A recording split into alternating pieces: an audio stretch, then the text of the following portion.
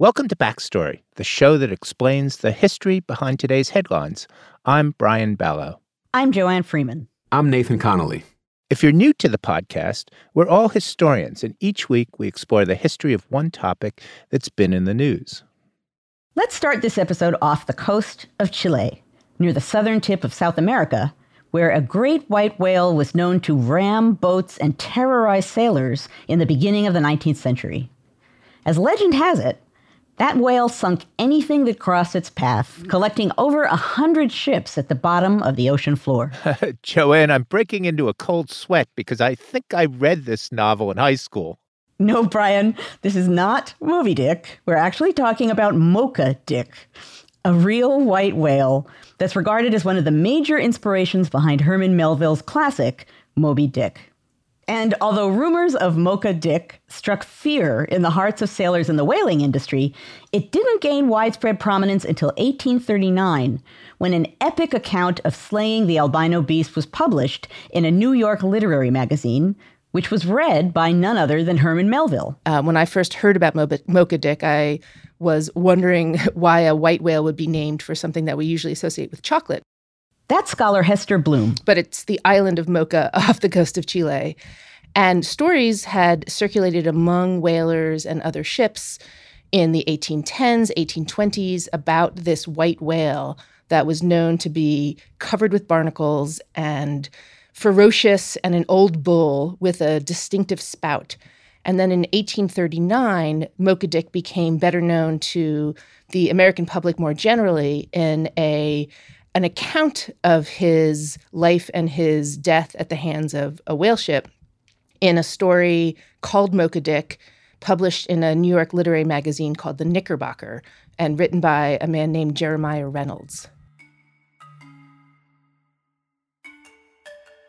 This renowned monster, who had come off victorious in 100 fights with his pursuers, was an old bull whale of prodigious size and strength. From the effect of age, or more probably from a freak of nature, a singular consequence had resulted. He was white as wool. Viewed from a distance, the practiced eye of the sailor could only decide that the moving mass which constituted this enormous animal was not a white cloud sailing along the horizon. In short, regard him as you would, he was a most extraordinary fish. Or, in the vernacular of Nantucket, a genuine old sog of the first water. Now, the account that ended up getting published in the Knickerbocker, I gather that's kind of an adventure story. Is that true? It is, and it's part of a genre of literature that was very popular in the 19th century, and particularly in the 1830s and 40s when this story was published.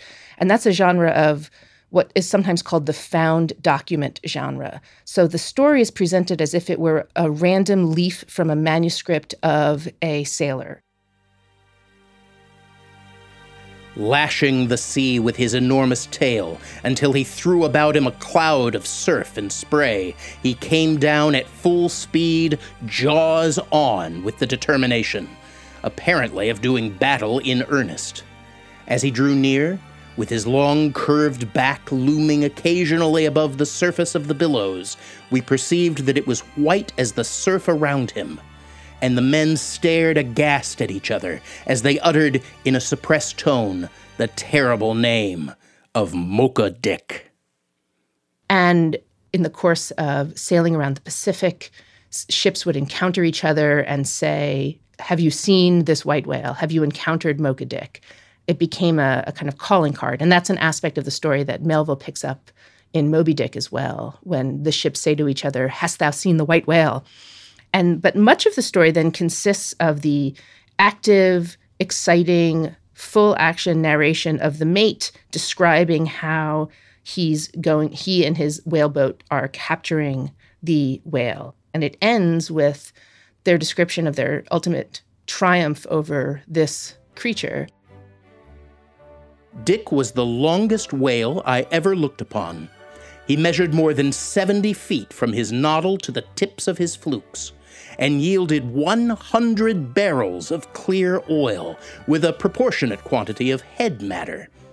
it may emphatically be said that the scars of his old wounds were near his new, for not less than 20 harpoons did we draw from his back, the rusted mementos of many a desperate encounter.